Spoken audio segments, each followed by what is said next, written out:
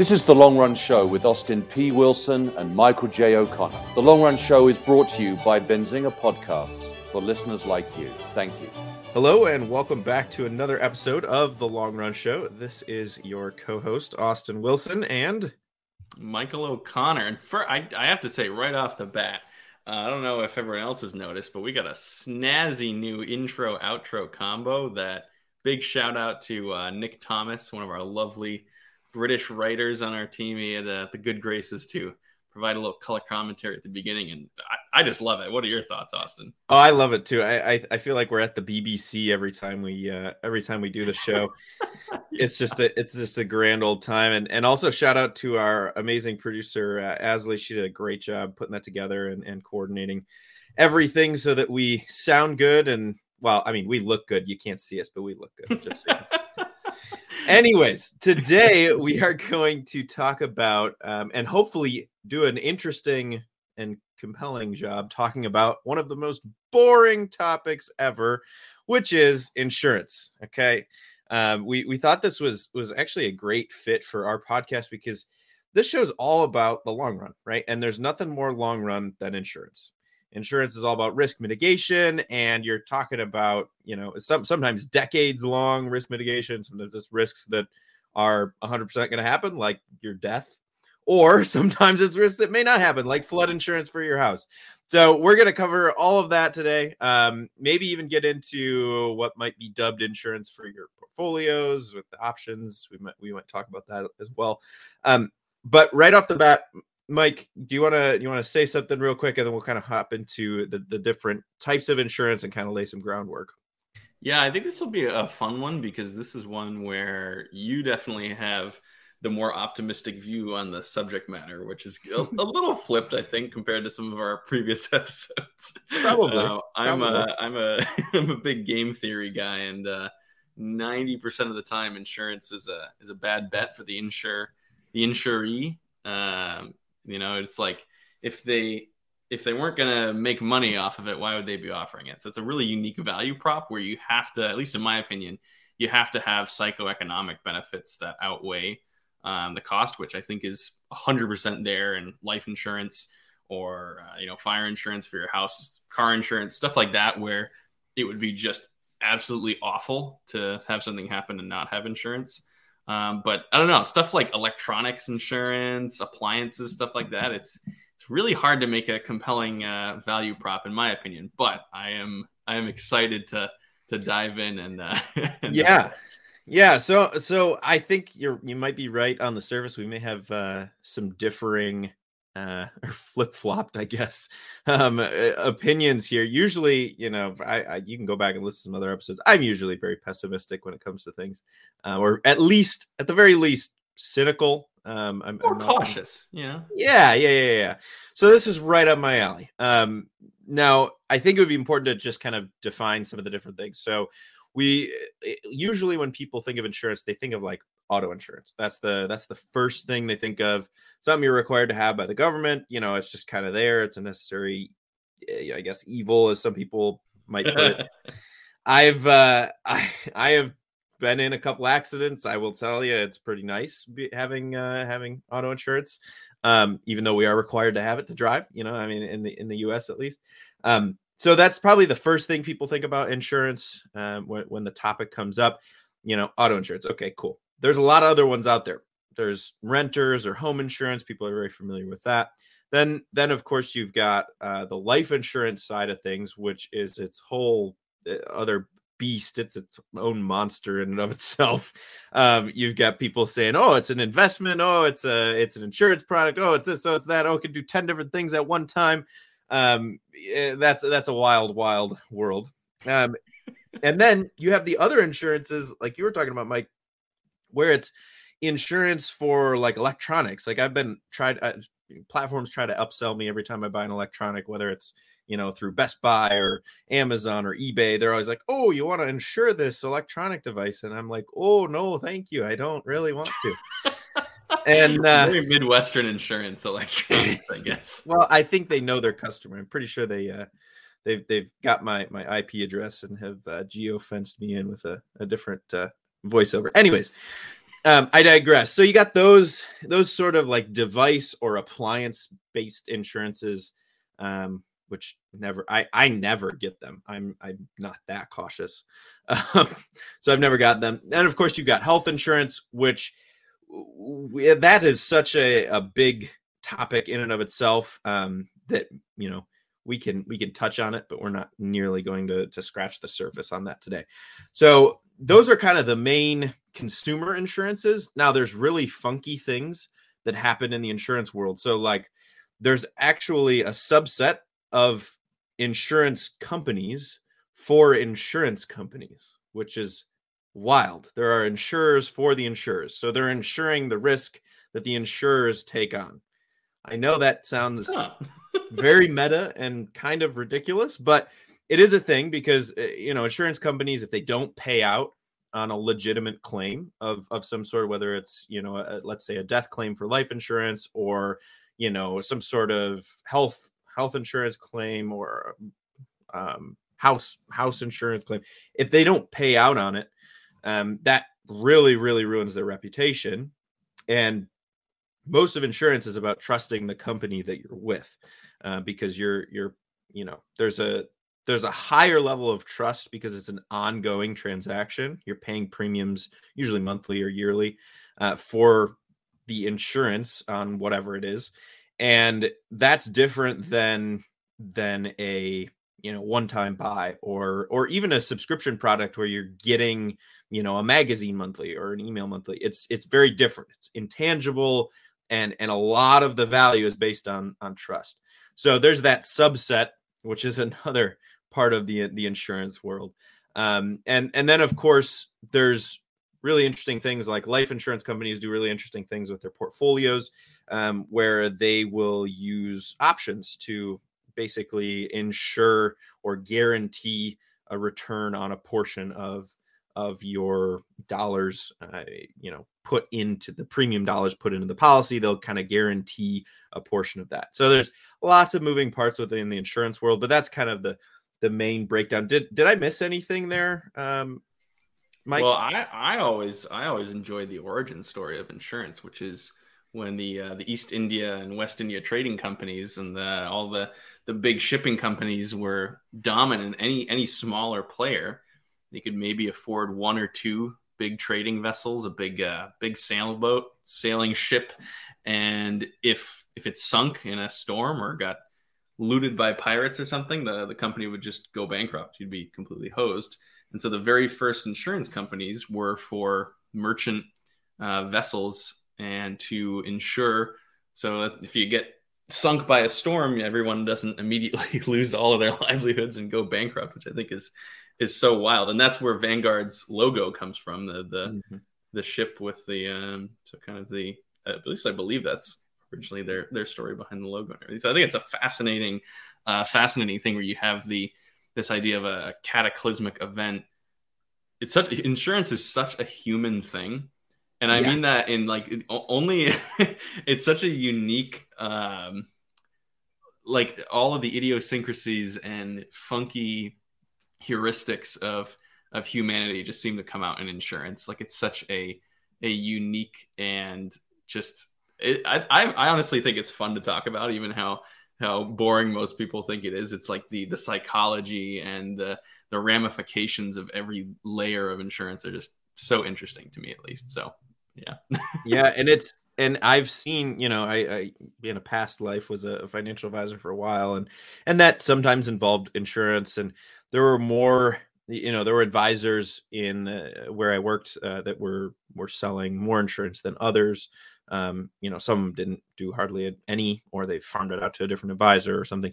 But I'd been in meetings talking to clients, watching advisors present to clients. And it is always, the insurance conversation is, all of money is emotional, but the insurance conversation is more emotional than pretty much any other part of the whole financial planning or financial advising kind of conversation. And so it's really interesting that you bring that up, because it definitely is a human thing. Like only us humans can abstract enough to think into the future to go, oh, that might be a horrible situation. Can I get away from that somehow, or can I like lessen that future potential blow to my whatever appliance or life and legacy? Can I lessen that? We have kind of a ridiculous ability to abstract and think into the future, and so it is interesting you bring that up, because the conversations that I've seen just on a personal level and on a human to human level are always very emotional. So that kind of makes sense. It's just about the most long run topic we could even talk about.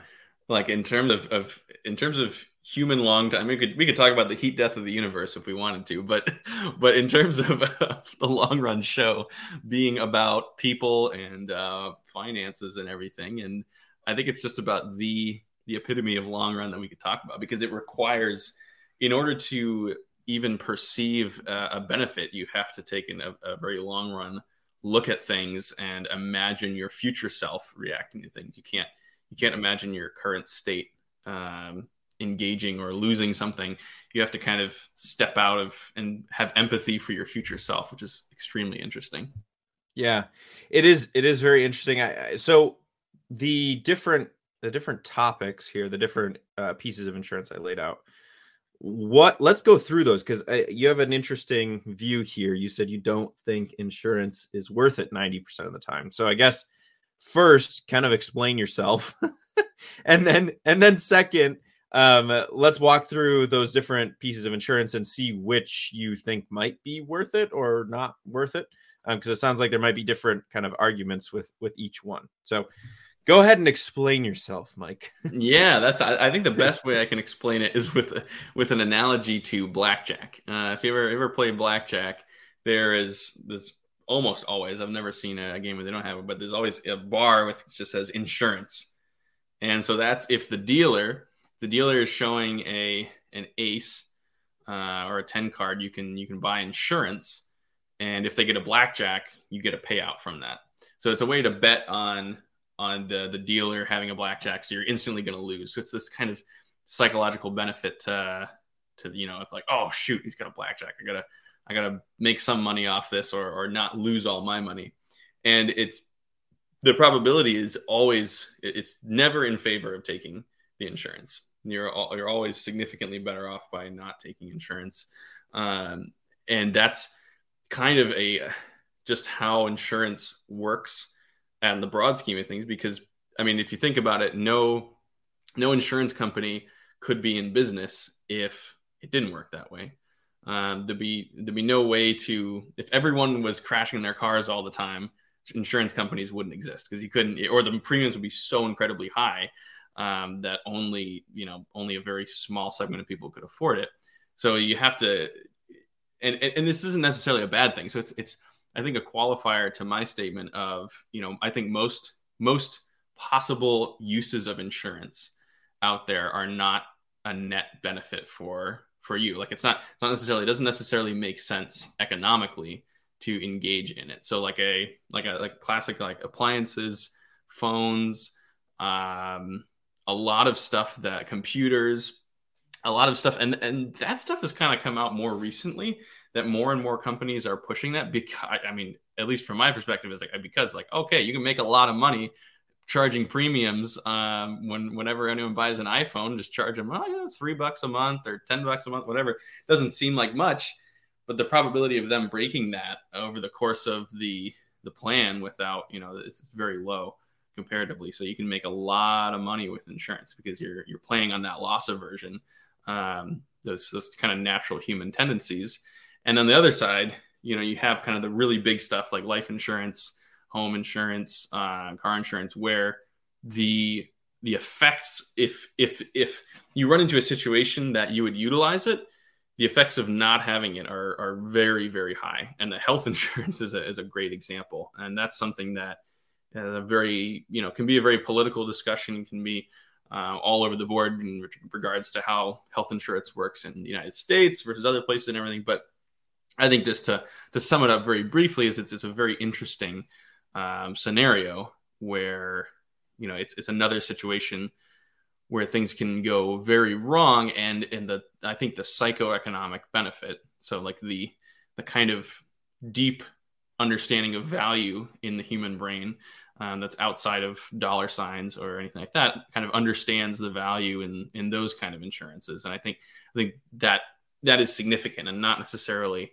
to be disregarded. So I've definitely met people who say never do any kind of insurance because of just the probabilities, like never ever do anything insurance. Like if you're going to do life insurance, just save the premium instead and then give it to your kids or something like that. So there are some very interesting takes out there that are like, oh, never do any insurance, which if you're purely looking at the statistics, like, sure. Like if you're purely looking at it a probabilistic way, but at the same time, it's like, I think that there is real value in that the psychological side. So, I mean, okay. I'm just confused by the guy who said don't ever buy insurance ever. And because I'm like, well, anyways, the probability of that person who's told you that dying is 100%. So I don't know what probabilities he's looking at. That's beside the point. We don't need to argue with an imaginary person who's not part of this podcast.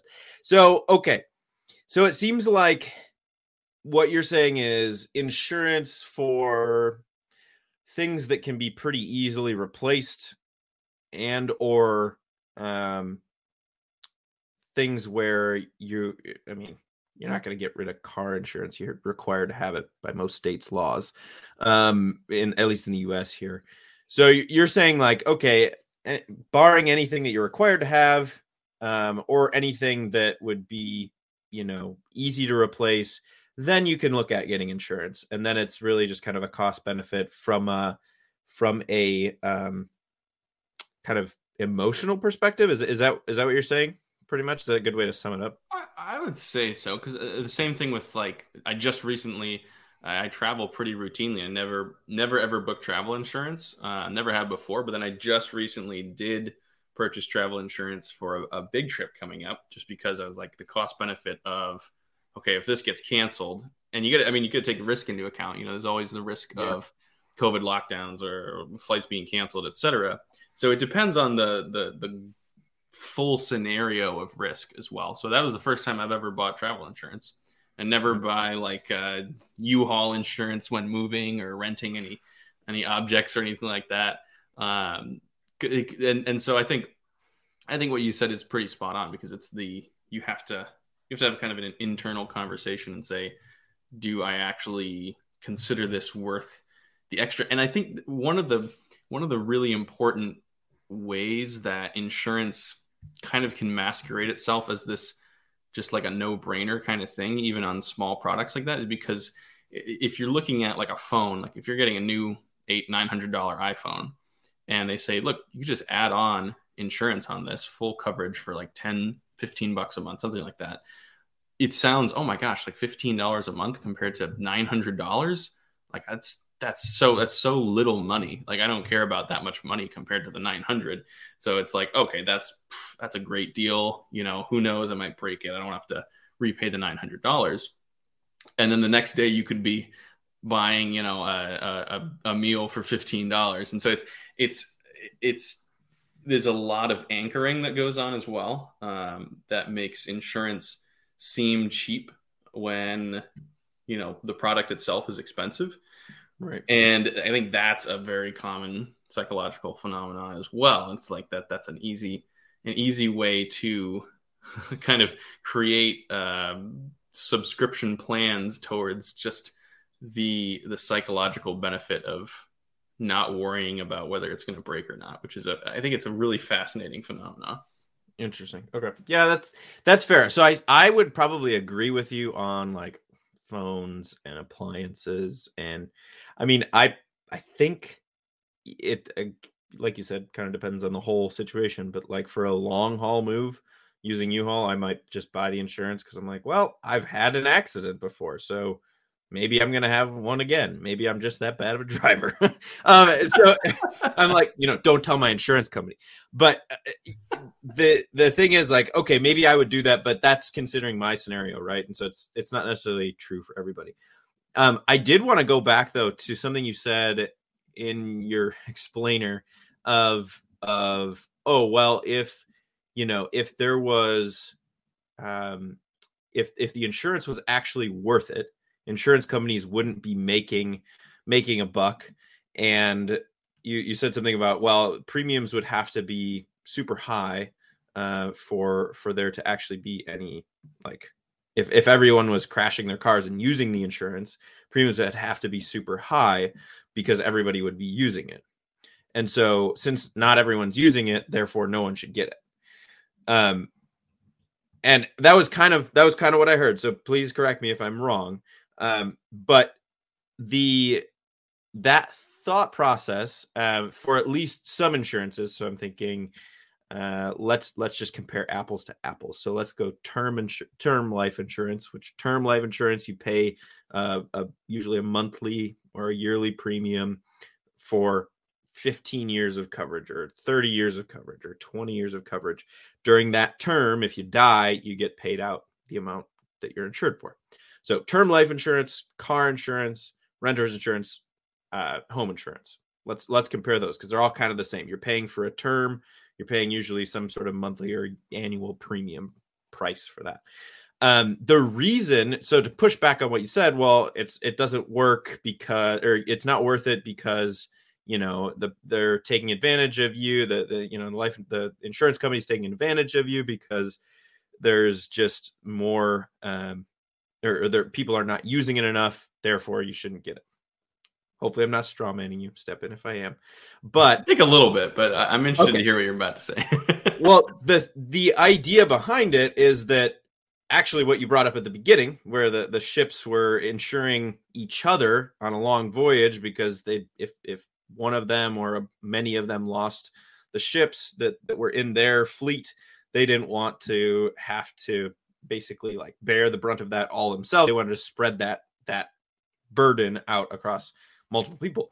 Well, the same idea holds true. The what you were saying about, well, yeah, if everybody was crashing their car and using the insurance claims, then the insurance company wouldn't be making a buck. You might be really getting the best out of your insurance. You might be getting a new car for, a couple $100 in premium.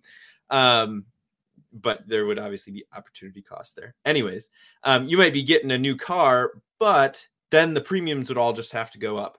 Well, the idea with having large pools of people insuring one another is that you spread around the risk and the burden, right? And so I guess what I'm saying is that the idea that, oh, well, it's just the insurance company making a buck on a low probability event, that is somewhat true, I guess, because they do have to make a buck.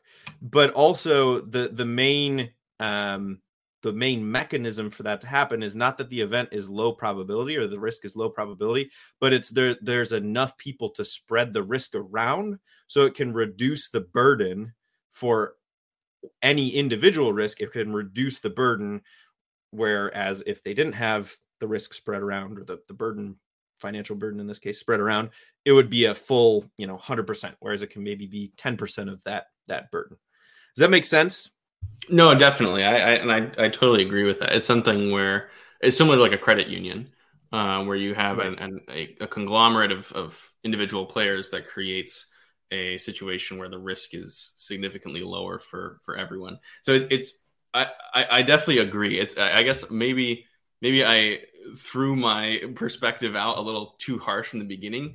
I think my perspective is more just like, if you simply take like the individual's perspective from each individual player in that whole game's perspective, sometimes it can be a hard sell to be willing to take on the risk of the group as a whole.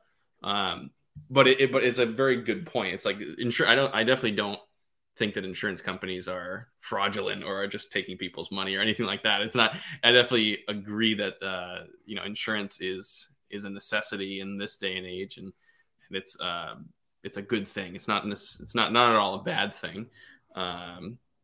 And I maybe I came off like that a little too pessimistic, like short the insurance companies. Definitely don't. That's a bad idea.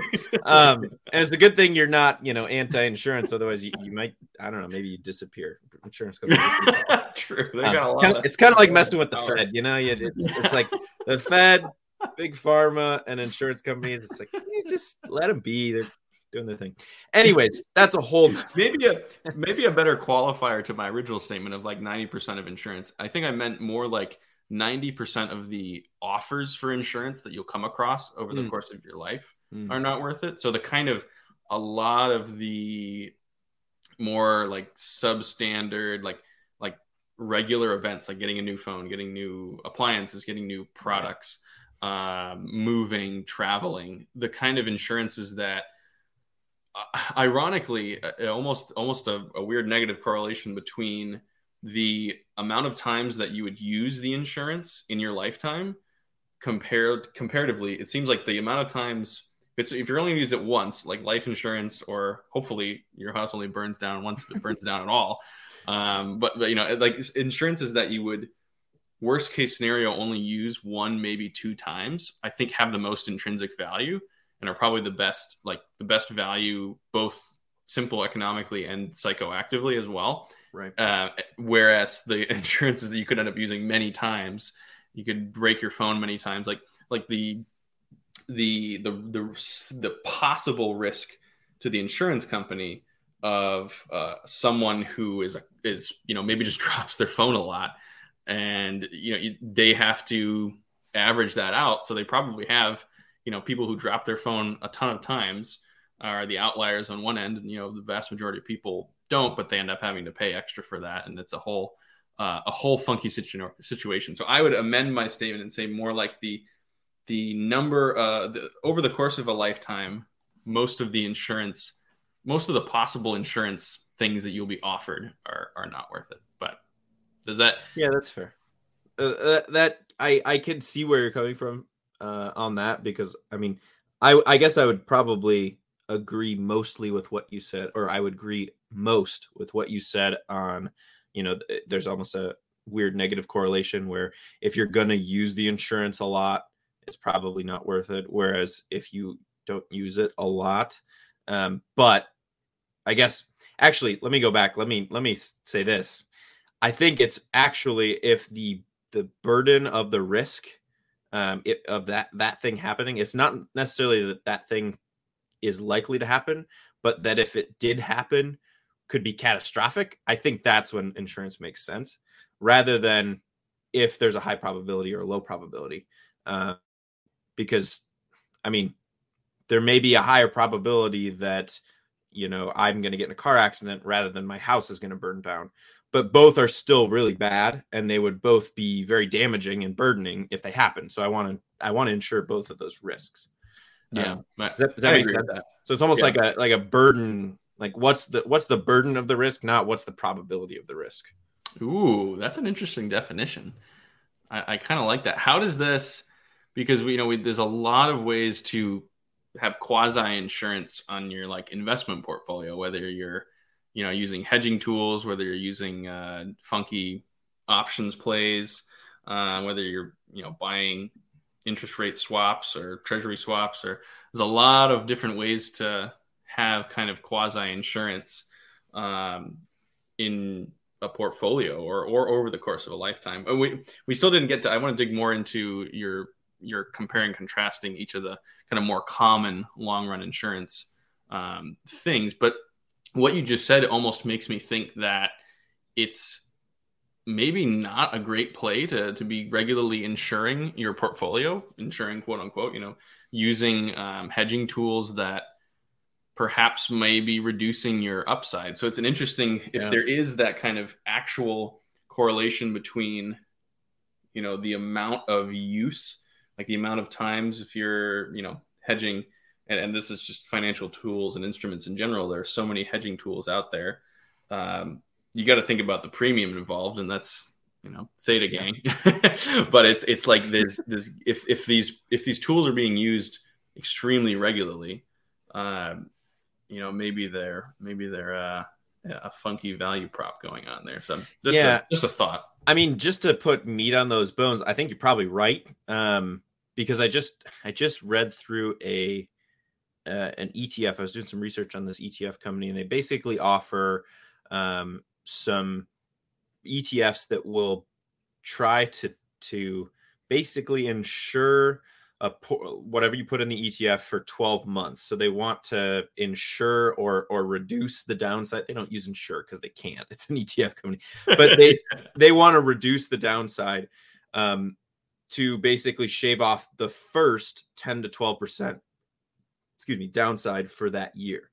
So the idea is they're all pegged. They basically use option strategies on the S&P 500, and they're pegged from, let's say, February 1 of 2022 to February 1 of 2023. Same thing. They have 12 of them for each month of the year. And so you can buy into this strategy essentially through an ETF where you can insure against the first 10 to 12% of the market dip. However, the rest of that, like let's say the market drops 30% in the year, you're only going to save the first 20 or the first 10%. They are not going to be able to save you from the huge drops. So their idea is, well, we can, and again, it's an ETF, so it's very hard. They use a lot of qualifying statements, but essentially their idea is we want to help you with the little, kind of smooth out the bumps in your portfolio, and we want to help you with the little downswings while maintaining upside, rather than totally protecting you against like the largest bear market that we might have in that 12-month period. So kind of an interesting thing, because I don't think they were close to 1% for the expense ratio. And I was like, I don't think that would really be worth it if they're not going to fully protect the downside. If they're only going to protect the first 10%, I don't think it's really worth me paying them 1% of all the funds invested for that insurance, because it's not the biggest risk. The biggest risk is a 30% downturn, like a 2008 or something, right? And so I would want to protect against that risk, which there are other products out there, usually in insurance, where you can do that. You can basically have zero downside with a cap on the upside, which is really interesting. The only reason they do that is because they have a lot of money, so they can insure that that kind of floor and ceiling approach. But they also use options, but they're very effective at it because they have a lot of money. So the options and the fact that they have a lot of capital behind it make them able to offer those sorts of products. But a very interesting, kind of scenario there where it's like, this isn't really worth me insuring, quote unquote, the first 10% of my losses. I don't think that would really make sense. That's a really interesting situation, a very interesting ETF, because it's like on the one hand, it's so interesting because it's like, I wonder who first thought of that. Like, that's a very unique product to where like, that is very, very unique, and maybe worth it if you're very convinced that there's not going to be much downward volatility in the market. If you think the market might go down 5%, that's such an odd way to think about it. Because I think the majority of retail and a good portion of institutional, like you said, watch for the 20 to 30%. You just want to not be in the market when that happens. Right. Is one of the easiest ways to consistently make big returns. So that's a very interesting, and maybe it's a thought process of, if you see it getting towards that 10% bound, then you pull out, you say, oh, perfect. Okay. This is right at, I'm about to not be insured anymore. This is when I sell, or I don't know exactly how it works. Yeah. I didn't dig in hard enough, but I don't think that would be the case, because it seemed like it was a reset. It was a 12-month window that reset exactly 12 months later. Okay. So they couldn't guarantee the insurance in between that period because of the option strategy they were using. So I again didn't see the value in it, but that just is kind of putting some meat on those bones of it's probably worth looking more at the burden and less at the probability. That should probably be your first impression, or your first factor that you consider is what's the burden of the risk here, not what's the probability that this risk is going to happen. I think that's probably maybe third, the probability factor. It's maybe second or third in the list. But the burden has to be the first part for sure in determining if it's worth it or not. That makes sense to me. And I think that, like, because otherwise you go down the weeds of Monte Carlo options pricing and all sorts of fun equations and stuff that, a lot of the times it works. But, for the average investor, if you want to have relatively safe, blue chips with covered calls is pretty classic. Get a little extra premium on the side from the folks who want to be going a little crazy, but the Theta gang. yeah. That's definitely a good policy, but I mean, that's not really, that's almost a risk in and of itself. Like you may, if you're doing if you're writing a short-term call, I guess it's not going to be that much risk if it's far out of the money, but, because we've got a lot of Robin Hooders. Sorry for anyone who uses Robin Hood, but got a lot of Robin Hooders just buying way out of the money options calls. Hoodies. I want to start calling them hoodies. That's it. That's what it should be. We got a lot of hoodies because they're wearing hoodies. I'm just kidding. We're insulting our audience now. No, it that in and of itself could be a risk as well, because I mean, you could have to sell based on how the option plays out. You could have to sell. If you're writing the call. So yeah, you're losing out on some upside possibility, definitely. Possibly. But if it's far out of the money. There's always chances of everything in the long run. That is the best quote ever. There are always chances of everything in the long run. My long run forecast for you, Mike, is that there is a high chance of everything. Just so you know. And not financial advice, but general advice, I would say. None of this is financial advice, but that's life general advice. So there's always a high probability of anything at any time in the long run. Pretty much. That's just life advice there. Who knew you were going to be getting grandfather wisdom from Mike and Austin here on the Long Run Show? Exactly. Well, I want to jump back. We talked a good bit about the stock stuff, but I want to jump back to your example of the contrasting kind of the more standard insurances that everyone is probably going to be looking at, whether or not you're a hoodie or you're active in the market. Maybe you're probably might be looking at life insurance or already have it and optimizing it. And that's a lot of stuff that I'm not as well versed as you are. So I want to hear what you were talking about and get a little compare and contrast for our listeners before we have to wrap up relatively soon. Yeah. So the nice thing is we don't have a hard commercial break, Mike, so we can just keep on going. Folks, you're along for the ride. No, I'm kidding. We could make this the longest episode ever. The longest long run episode ever. It would probably be appropriate with insurance. Just to sum it up. So let's go through them kind of relatively briefly, and then you can ask questions where you think would be helpful. So life insurance, kind of its own behemoth, but essentially two different types. You got the term, which we just discussed. You pay a premium for a period of coverage where you'll be paid out the benefit of dying. You'll get paid out a death benefit if you die during that term period, during that coverage period. So you're just paying you're basically just paying for coverage during a set amount of time, 20 years, let's say. If you outlive the term, you're not covered anymore. Then there is permanent insurance, which always pays out. There's actually never been a life insurance policy that's not ever paid out. Every insurance policy always pays out as long as there's a legitimate death claim filed. It always pays out. Now, some people don't file a death claim. That's totally separate. Maybe insurance companies make it hard to file death claims on purpose. I don't know. But I like living, so I'm not going to go tread too far into those weather. No, but so you've got the permanent insurance, which always pays out when you die. You're paying into the policy the whole time. There's a lot of different calculations that go into that. If you're buying a policy when you are, let's say, 75 or 80 versus buying that same policy when you're 35, you're going to be paying a different premium, because the risk that they insure you for is adjusted over the life of the policy, but the initial, like your personal risk is determined when you start the policy. So at 75, you're going to be way less healthy than you are at 35.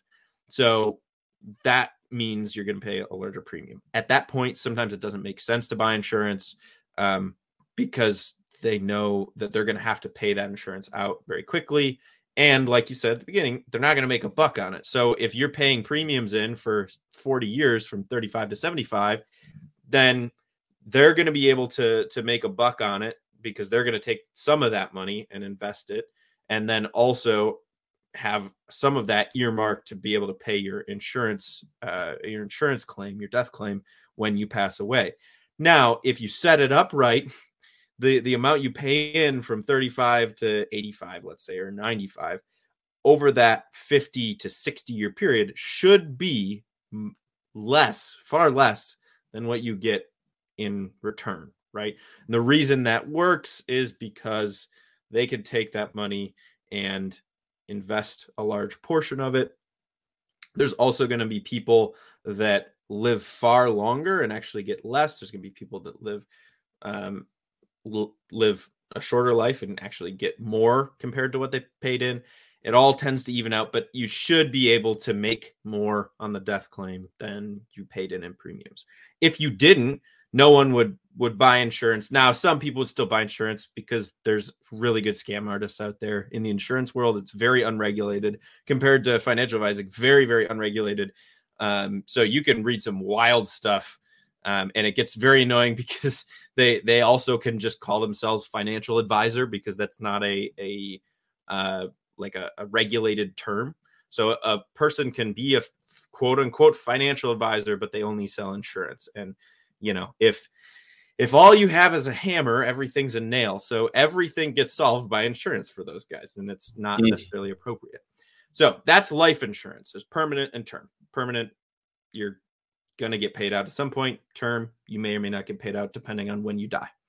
Then you've got the home, I should back up. So in my estimation, usually it makes sense to do some sort of life insurance, usually.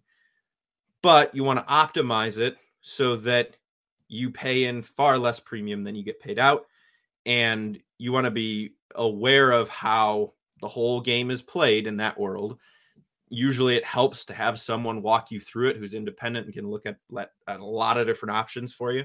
And so that, in my estimation, usually makes sense. Whether it is some sort of term product with the option to become a permanent product later, or it's some sort of permanent product. Again, like we've said in a couple of other instances in this podcast, it depends on the whole scenario at that point, determining if it's a good fit or not. But usually there's a reason for life insurance. Now, the only reason there wouldn't be is if you had no risk. So like if an example of that, which might sound weird because everyone has 100% probability of dying, but there may be no burden attached to you dying other than, I'm sure, an emotional burden for some people, right? I would hope you have friends and family and it's emotionally difficult when you pass away because you were loved. But there may not be a financial burden attached to you passing away because maybe you don't have necessarily kids, you never married, you just were riding that single wave all the way into your 90s, and you pass away a happy, jolly single guy. Okay, fine. Then you don't really have anything to insure because there's no burden there. You're not, leaving behind a spouse who needs some more money to be able to live the rest of their life. You're not leaving behind kids who need to be taken care of, or kids that are adults, but you want to pass on some sort of legacy to them. At that point, if somebody is single, sometimes people will write an insurance policy on themselves and use it to pay for an endowment for a college, to fund some sort of charity. You can do a lot of things with insurance, but there may not be a super good reason if there's no burden, which is why I think burden is the number one factor in determining the usability or the value of insurance, and then probability. If there's no burden, you don't even have to talk about the probability. So that, I would say, for most people, life insurance will make some sort of sense in their life. Home insurance, first, let me stop there and you can ask questions. Did that make sense? No, that makes sense. And I like that definition of looking at the burden right up front. which brings in an interesting one, because it's like, that's a tough call if you're very young and single, or, then you might not imagine you don't have burden in the moment. But like you said, that's the cheapest way to get good insurance when you're young and healthy. So it's an interesting conundrum to be in. Yeah, it's almost like when insurance is like, when you really need it, you can't get it, and when you don't need it, you can get it really cheap. Yeah. That's pretty much all insurance, except for phone insurance. Yeah. Sometimes you can just buy that and then be like, oh, sorry, I dropped my phone. Anyway, so I would say that for most people, there's probably a situation where life insurance makes sense. Home insurance, well, we don't really, probability may be very low, but the burden of you being in the street and homeless might be pretty high. Now, if you have multiple properties, maybe you reduce the amount of coverage depending on the property and the utility it has for you as the owner. Maybe I put less on my vacation house because I don't really care. Or maybe I put more on my vacation house because it's worth more and I actually really care about it. It's a family heirloom passed down 5 generations, and I really want to make sure that it doesn't, die, and then die. I'm still thinking about life insurance. Then it doesn't get destroyed and I can't pay to repair it somehow. Right? Death of houses is always a sad thing to see. It is always a sad thing to see. So that, home insurance, I think the burden is pretty steady there. Really interesting one is almost a subset of this. Renter's insurance is interesting. Sometimes it's required by your landlord, sometimes not. And I don't know. I think it's a personal thing. I think it also depends on the scenario. Like if you're living in a situation with other roommates, or you're in a huge apartment complex, may definitely be worth it to have some renter's insurance, because then there's more risks involved. There's more potential risks involved because you have more humans, and humans are inherently risky. So then it maybe makes sense. But if you're living in a house by yourself and you're just renting the house, maybe it doesn't make sense at that point. Like, you don't own the thing. Yeah, you have a lot of stuff in it, but you're the only variable, or you and your, wife or husband are the only variable, or what have you. Then probably doesn't necessarily make sense, because the at that point, yeah, the risk is high, but the probability is far reduced. And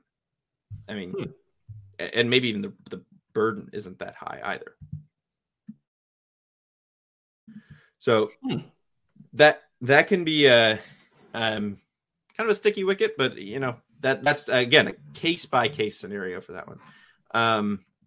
You have anything to add there, Mike, as far as like home or renters? What would you do for renters insurance? Yeah, that's an interesting, because I actually have renters insurance, but I'm actually planning on canceling it. So that's actually a really timely thing, because it's interesting. Like you said, it's all about the variables and the risk factors involved. And it sounds like at least from my perspective, I've definitely taken a very pessimistic view. It sounds like I'm taking a very pessimistic view over this episode of insurance, but I think it really is in some ways similar to investing, in that it takes a lot of self-knowledge of your risk profile. And like, if you don't have house insurance, will you be constantly worrying about, how did I leave the stove on? Is the gas on? Is there going to be a fire? If you don't have life insurance, you can constantly be worrying about it. So it's something where I think, like we talked about, I think in the previous episode, of knowing yourself and understanding your risk profile, understanding the things that you value, the things that you're going to worry about or not worry about, is really important. I think the majority of people, like you said, it's a lot of those long-term insurances, home insurance, life insurance, it really makes sense, because it's kind of things that people will likely have to deal with at some point. And, are you going to be worried about it and constantly kind of thinking about it? Yeah. It's almost like, like you brought up at the beginning, there is some psychoactive value to it as well. Even if you decide that, the burden is catastrophic and I need to insure this risk, yes, it may happen. the probability is enough that I should insure it. Okay. Also, there's just like the mental strain associated with it that could be very valuable to mitigate. Or it could be a relational thing, like, oh my goodness, like if I die, are my wife and kids gonna be taken care of? That's like a common one for young families. That's a very common worry, especially if you're the primary breadwinner, or even if you have two spouses working, you still got to take care of the kids somehow. They got to go to daycare. There's an expense there, right? So it definitely, there's a mental strain as well to think of. As far as then the other types of insurance, auto insurance is the next one that comes to mind that I think probably everyone's going to run into that. You have to have it. I tend to be more cautious. I'm interested to hear what you think about auto insurance. I tend to be more cautious just because this is perfect to segue, because this is a mental thing for me. I've been in a couple accidents before. And so I know that, okay, having insurance to be able to pay for this vehicle and or damages outside the vehicle, if it's property or, hopefully not, but if it's people, if someone goes to the hospital and I'm at fault, if I need to, if I could get sued for that, then that makes sense for me to reduce the mental strain and concern, to have a larger amount of liability coverage on an auto, policy.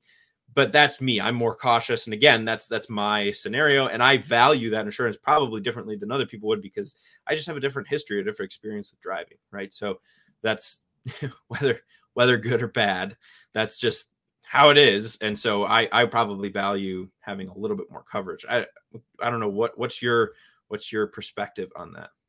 Yeah, I think I'm actually in a similar boat to you on this one for car insurance. I think I've had a similar experience where I've not driving and been in an accident, and been driving and been in an accident, and never in a fault situation. I haven't run any red lights.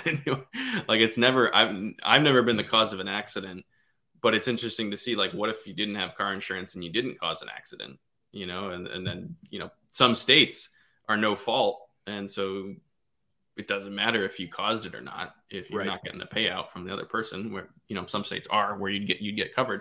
But that's kind of scary, especially if you're traveling across state lines regularly, if you're moving around. At least for me, I'm in a similar situation where I'm willing to pay the extra money to kind of have better coverage. And I think car insurance is oddly in a similar situation as health insurance, because health insurance has both car and health insurance, there's so many different options.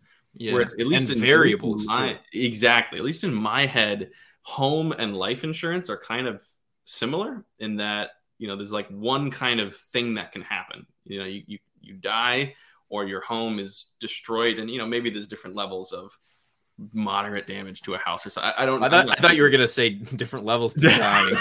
Only mostly dead. Only what's the Princess Bride quote? He's only nearly dead, something like that. Only nearly dead. Yeah. But I think that car and health are in this interesting category where there's a lot of different costs possible, a lot of different variables possible. And for me, I would say I'm probably more on the cautious side, similar to what you're saying on both, where I would rather spend a little more on both car, auto, and health insurance, and kind of have that added protection. Yeah. Just for the edification of our audience, I looked up that quote. It's mostly dead is slightly alive. So nice. For those who are trying to string the quote together, there you are. Yeah, I see what you mean. Thinking of them kind of similarly, they do seem to have some kind of crossover there. And health insurance, everybody's gonna probably bump into that at some point. I've surprisingly had different experiences than I thought I would have with health insurance. And this is just me probably just being a young guy and not having used it a lot yet, but I haven't yet seen the value of it, even though I totally understand it and definitely like pay a premium for it. I'd pay a premium for good health insurance, but I haven't really seen the value yet, just because I haven't used it. But I've seen it in other, in others or family members or friends, that sort of scenario. It seems, again, most of this stuff, it's like, well, yeah, health insurance is its own behemoth, but it seems like, yeah, it probably makes sense. As far as the other pieces of insurance, I don't think appliances, or we've been over this, appliances, devices, doesn't really make sense to me.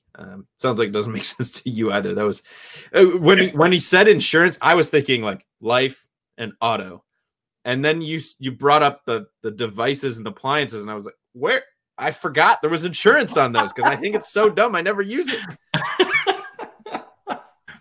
And Best Buy Insurance or Apple Insurance or any of those companies, feel free to send us some stats on LinkedIn or start an argument with us. I can prove us wrong. I mean, I'm more than happy to change my mind on something, but for me, it's like that kind of insurance, which is so common. I mean, you're going to be buying so much of that stuff, especially as phones have become more and more disposable. People just get new phones so often. Or planned obsolescence. Exactly. That's a thing too. Exactly. Be careful with those updates, folks.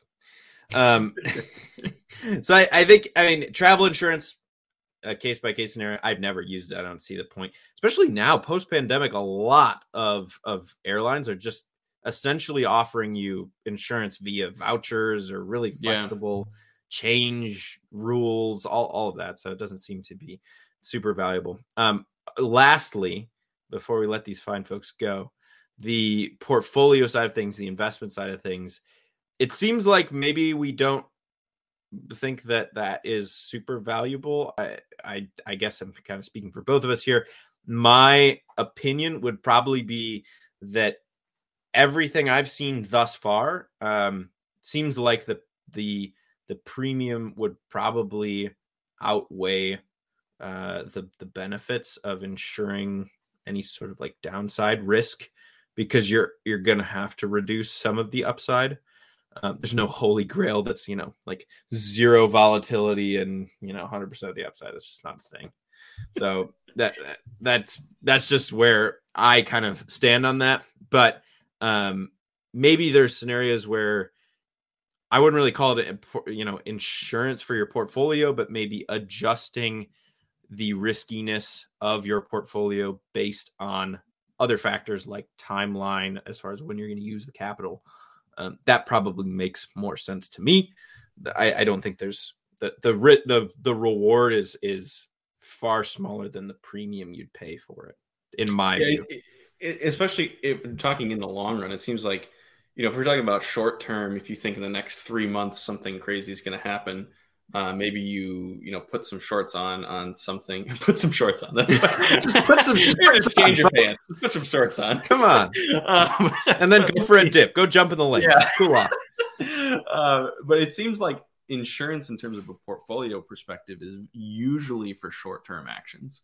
If you're talking in the long run, if you think in the long run the market is going to just keep going down, why are you in the market? Your strategy should either be you're shorting the market over the long run, which would be your strategy. And so if you want to insure against that, then you just buy some of it. So you buy, I think the long run methodology, I think almost insurance for portfolio is, maybe alt investments, maybe it's real estate, maybe it's wine, or those kind of cool alternatives seem like a better form of quasi insurance, where diversification is kind of insurance in one way. It's not necessarily tendered by a company that is offering you a payout if something happens. It's more of you creating your own insurance by diversifying and changing your risk portfolio to different things. So I think in terms of a portfolio, it seems like the best insurance from my perspective is diversification according to how you perceive your own ability to handle risk in different scenarios. Yeah. And I think also it might be helpful to zoom out from just like thinking about your portfolio in terms of your one login to your investing account. Your portfolio should include, if you're taking everything into account, should include the cash you have in the bank, right? And your emergency fund and all of that. So maybe the insurance in air quotes that you would be using for your portfolio could be dubbed like a war chest of cash sitting on the sidelines ready to go buy when everything else dips. And yes, your portfolio is going to dip along with that, but you've got cash to go in and buy it at fire sale prices. So that would be the only thing I can think that's close to some sort of insurance, other than, yeah, of course, diversification and spreading out among different, risk profiles and asset classes. But that's kind of the only thing I could think of that would be quasi insurance for your portfolio that would actually be effective. Yeah.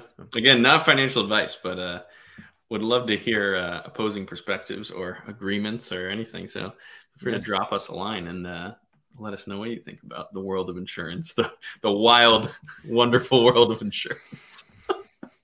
The wild, wonderful world of insurance. Well, that is quite the alliteration, and we're going to have to put a pin in it there. This has been another episode of The Long Run Show. Hopefully you will join us next time. One of the future episodes we'll be talking about actually what we just talked about in the last 5 minutes, some of the more personal side of investing and kind of thinking through what it looks like, what your whole situation looks like as a investor, not just your one login to your one investing account. So that look for that in an upcoming episode. But until then, drop us a 5-star review. Like I said last time, if you want to drop a 1-star, don't go to LinkedIn and argue with us there, hopefully publicly. If you're rude, I just won't answer you.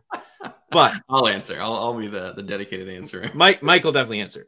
But no, feel free to drop us a review. That definitely helps out. And share the podcast if you know somebody has questions. We have we have a decent library building up here. So if people have questions on crypto, if they have questions on inflation, and questions on NFTs, all that sort of thing. What is value? We did a show on that. Definitely share some episodes. Insurance, obviously, you're here. If you like this episode, share it. Getting the word out definitely helps us out. So if you found this valuable, please feel free to share it. And we'll be a little exciting aside as well. We'll be having some guests on in some of our future episodes as well, which should be a lot of fun. Kind of branching out and bringing in perspectives. Looking forward to not just the two of us rambling on, but having some fresh perspectives and fun discussions. Exactly. Maybe we'll find another cynical bloke and another optimistic bloke to join the wild show that this is. Awesome. Well, as always, thanks so much for listening. We'll catch you next time.